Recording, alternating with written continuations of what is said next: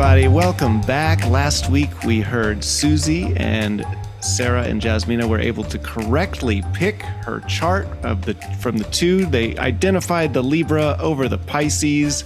We're always happy when we have the guest stick around because they can really expand on what they thought of the charts and the details. But let's talk it out and see why Sarah and Jasmina got it right.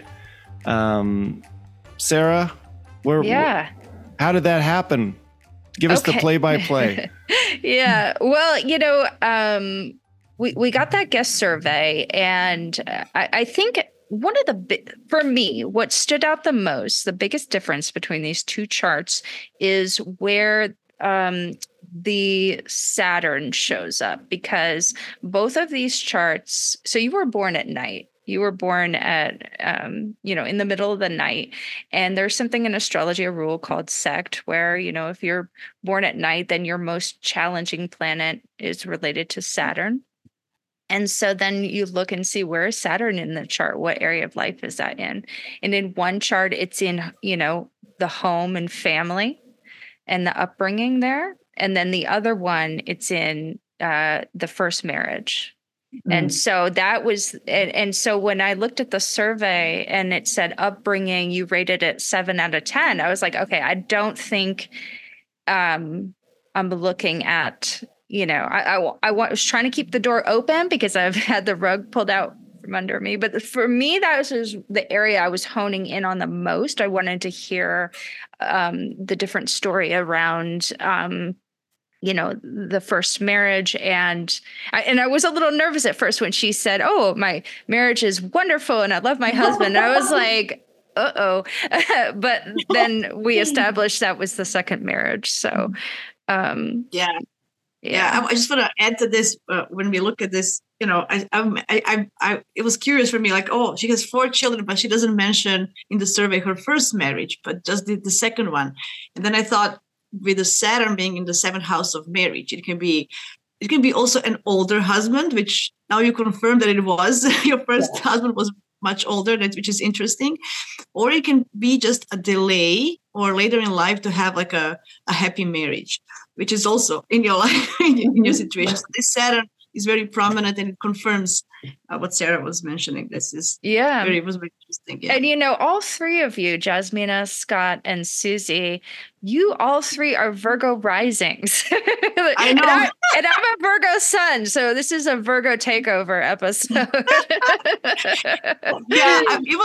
I could really relate to you, Susie, when you mentioned, I look at my budget every day. I'm thinking, probably I have to say, you love of the numbers. That this is what Virgo rising is: love of numbers, and you have Venus in Libra, which is in her, as we say, in domicile in your 2nd house of money, and so you're really good with money and budgeting. That's one of the things that you mentioned for yourself. So that was really a clue as well.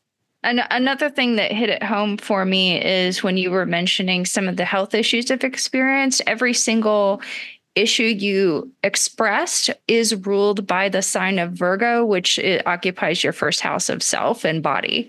And so I was like, wow.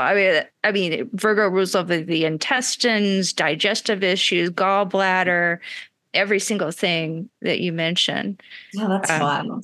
See, I don't know anything about what you guys are talking about as far as that kind of stuff. I mean, my depth with astrology. I mean, I know that there are charts, but I didn't really understand these sorts of things. I mean, I would read my Libra horoscope that really resonated with me. I always knew, I'm 100% Libra, like the scales, keeping everything balanced, keeping everyone happy.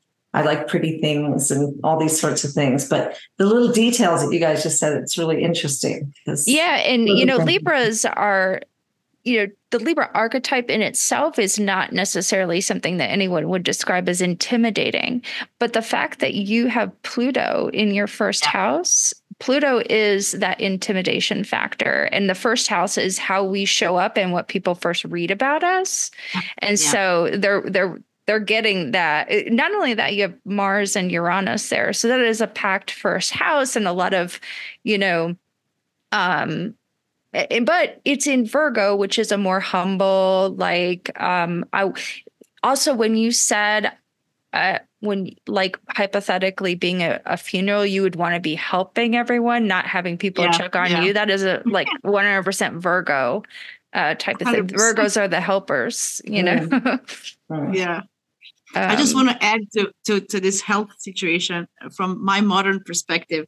The modern ruler of your house of health is Uranus, and Uranus rules the nervous system. So that's why, and it's in your first house of your physical body. That's why I thought, you just confirmed that you do feel, all the time. I suffer from terrible restless leg syndrome. Yeah, restlessness.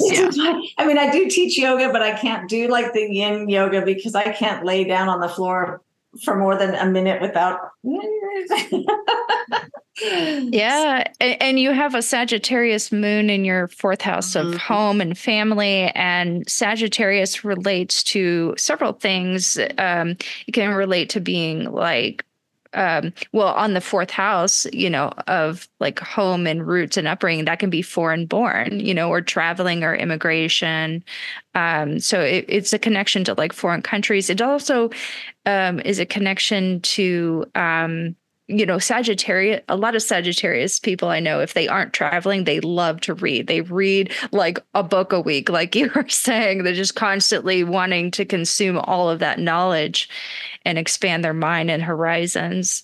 And then Sagittarius also relates to horses. So then you having the moon in the fourth house and being a loan officer, like helping people get their homes, to me that was very significant as well.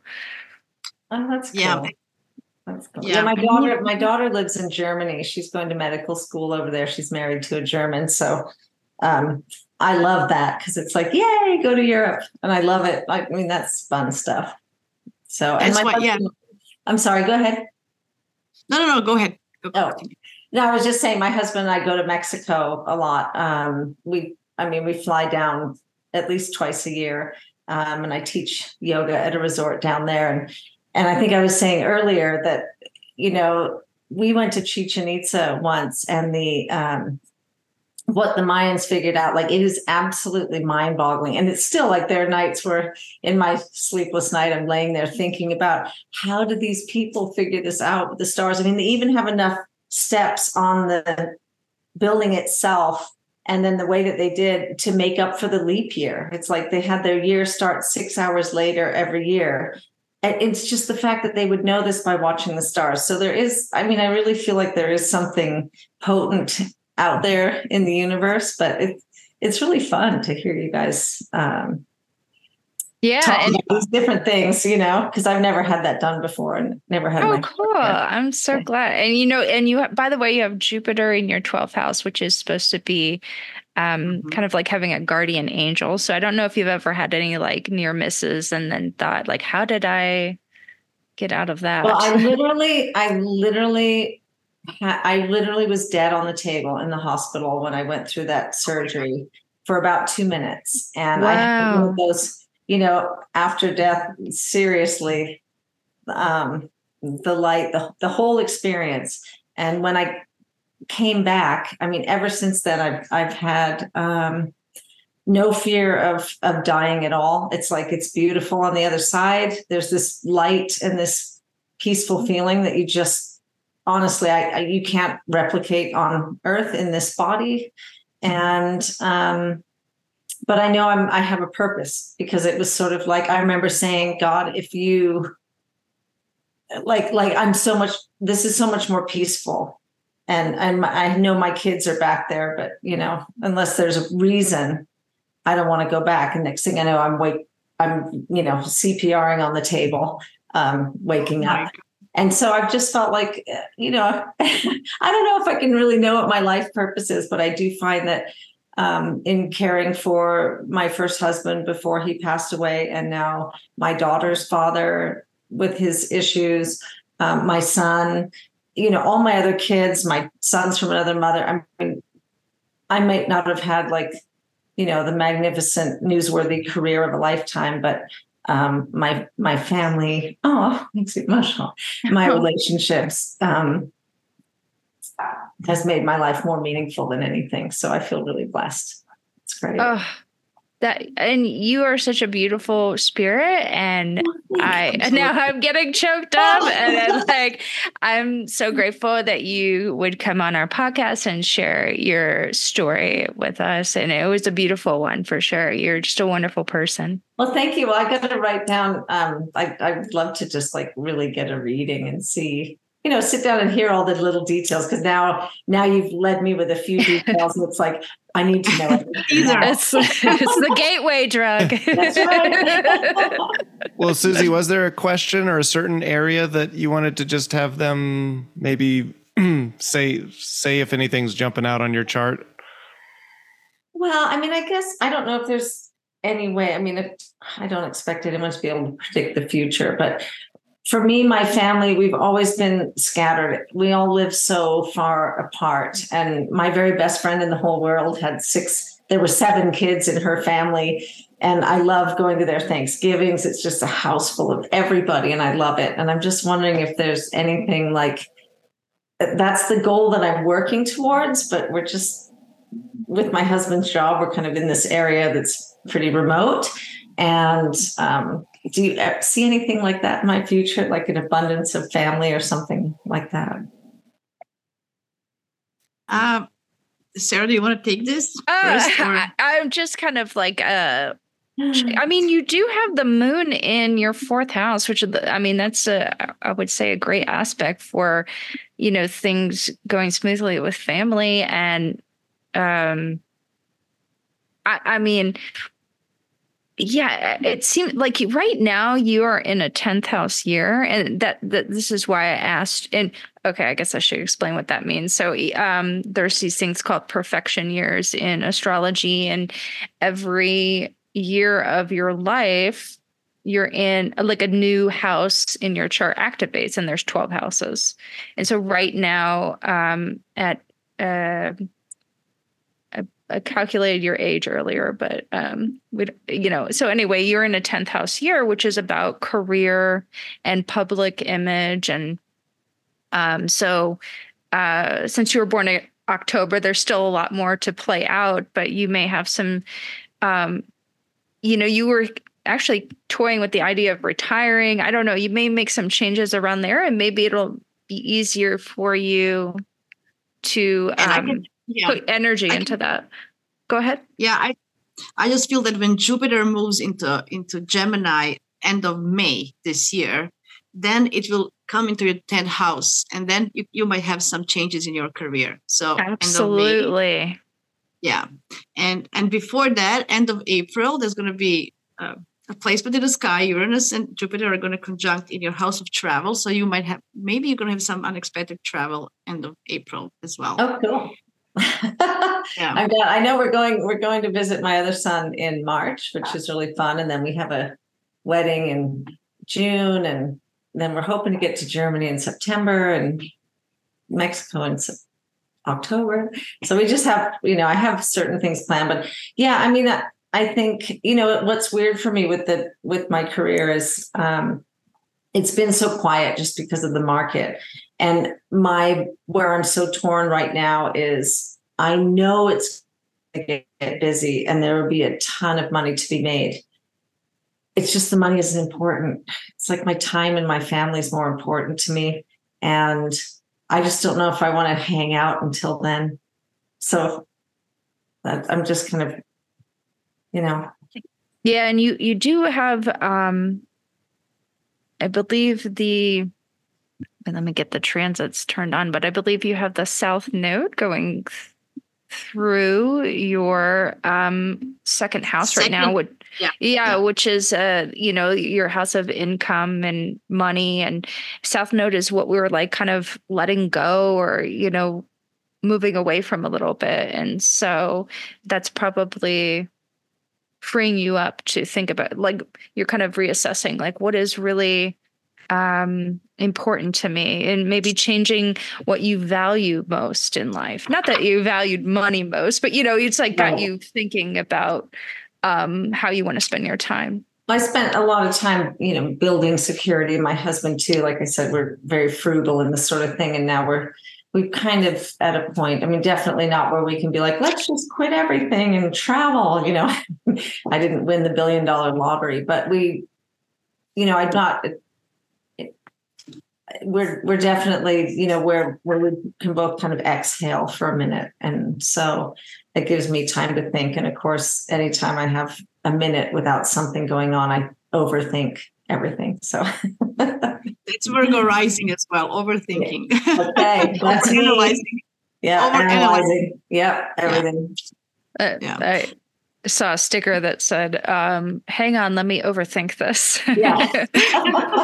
That's totally me. 100%. I'm thinking, Sarah, I don't know what you think. So Saturn is ruling her house of children, and she's so Susan, you're gonna go through your second Saturn return. I think when you were born, was in some place, and then when you were around 29, it will happen the first time, and now it's going to happen to the second time. So it's going to activate your house of children. And this is going to happen end of March and beginning of April next year, 2025. So there's going to be significant time that might activate something.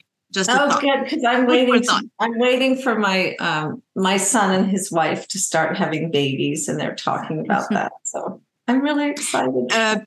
Many people who go through second Saturn to become grandparents. That's one of the manifestations. I'm not saying it will happen. I'm just it's one of the manifestations. Yeah. It might happen. Well, they've been talking about it. And that's kind of like the time frame. So fingers crossed. Yeah, that's great. Awesome. Yeah. Now, some of the listeners will have perhaps chosen the other chart and might be tuning in to this episode of the debrief to see like what went wrong. And I wonder if you guys, astrologers, can speak to maybe what you saw in the other chart that might have led some people towards that one, and maybe what steered you away from it. Sure.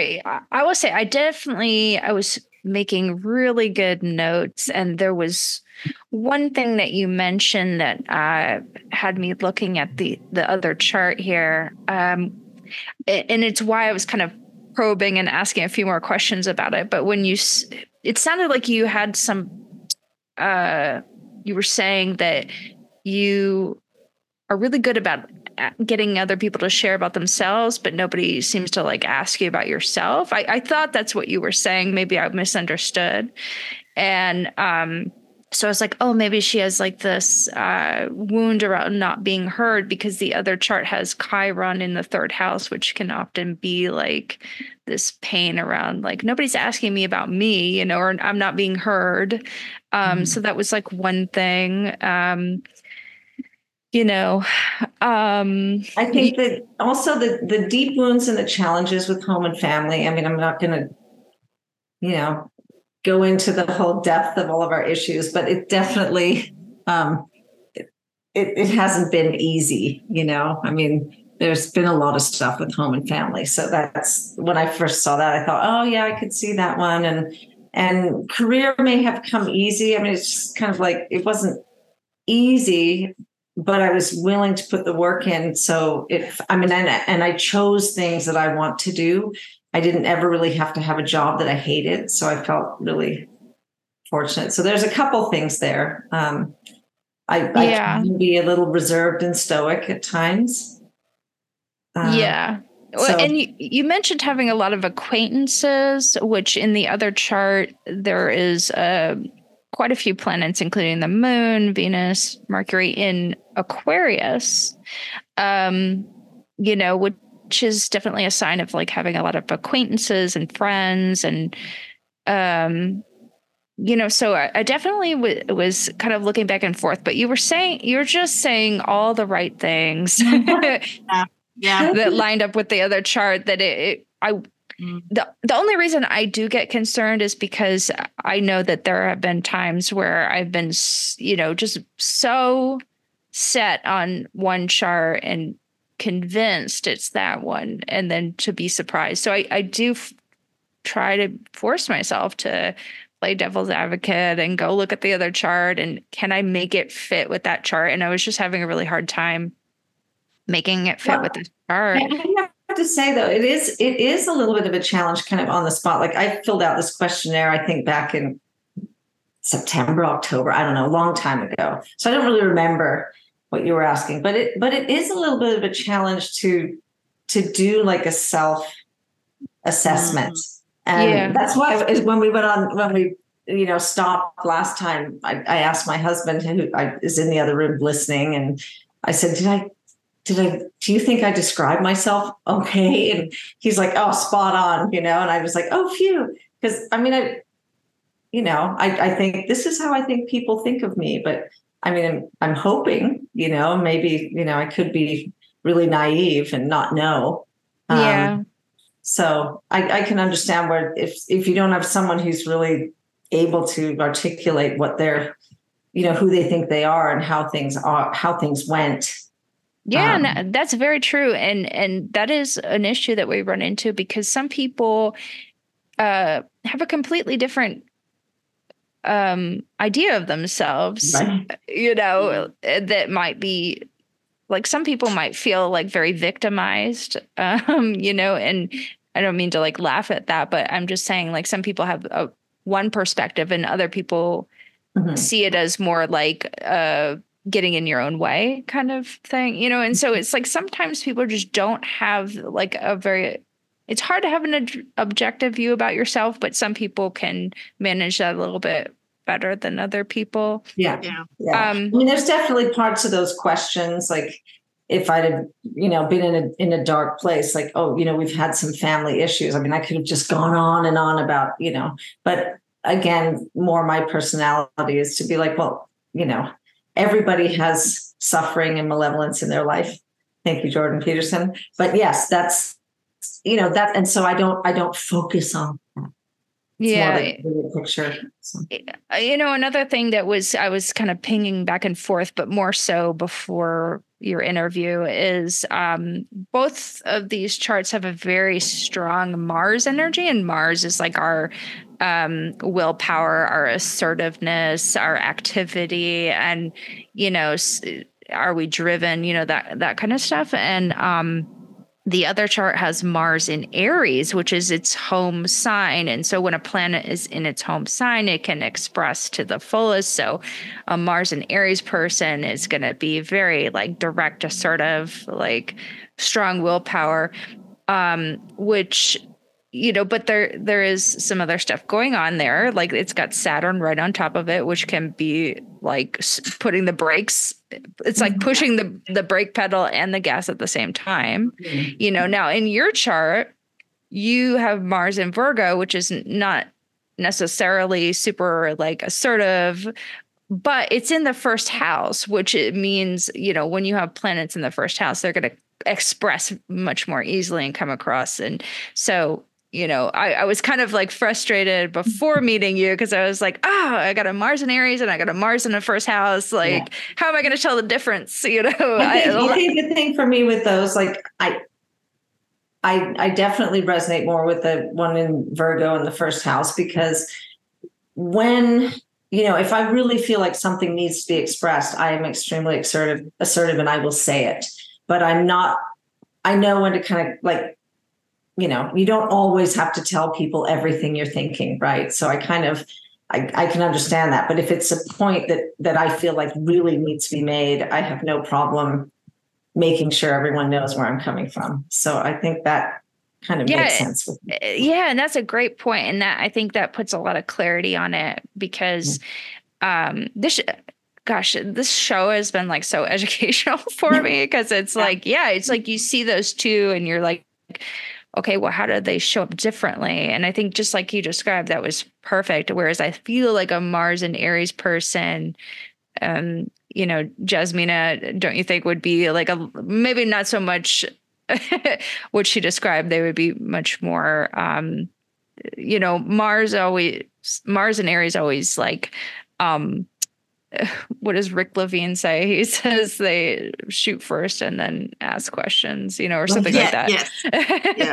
Yeah, that's true. But with her chart, she has Mercury. So you have Mercury in Scorpio. So that's, the way you express your verbally, how your mind thinks. So this is where you don't like shallow things. And this is why your Mars, even if it's in the first house, you want to do something, but then this Mercury, you think before you say. This is, when you go at the deeper connections with others, that you want to, connect. And I mean, that was a big clue for me when you said that you really, and you repeated this like so many times, like, I really do not like shallow conversations. And I think, this is exactly, what Mercury in Scorpio. Scorpio needs depth and intimacy and understanding on a deeper level. What that's, I feel that those are the connections you like.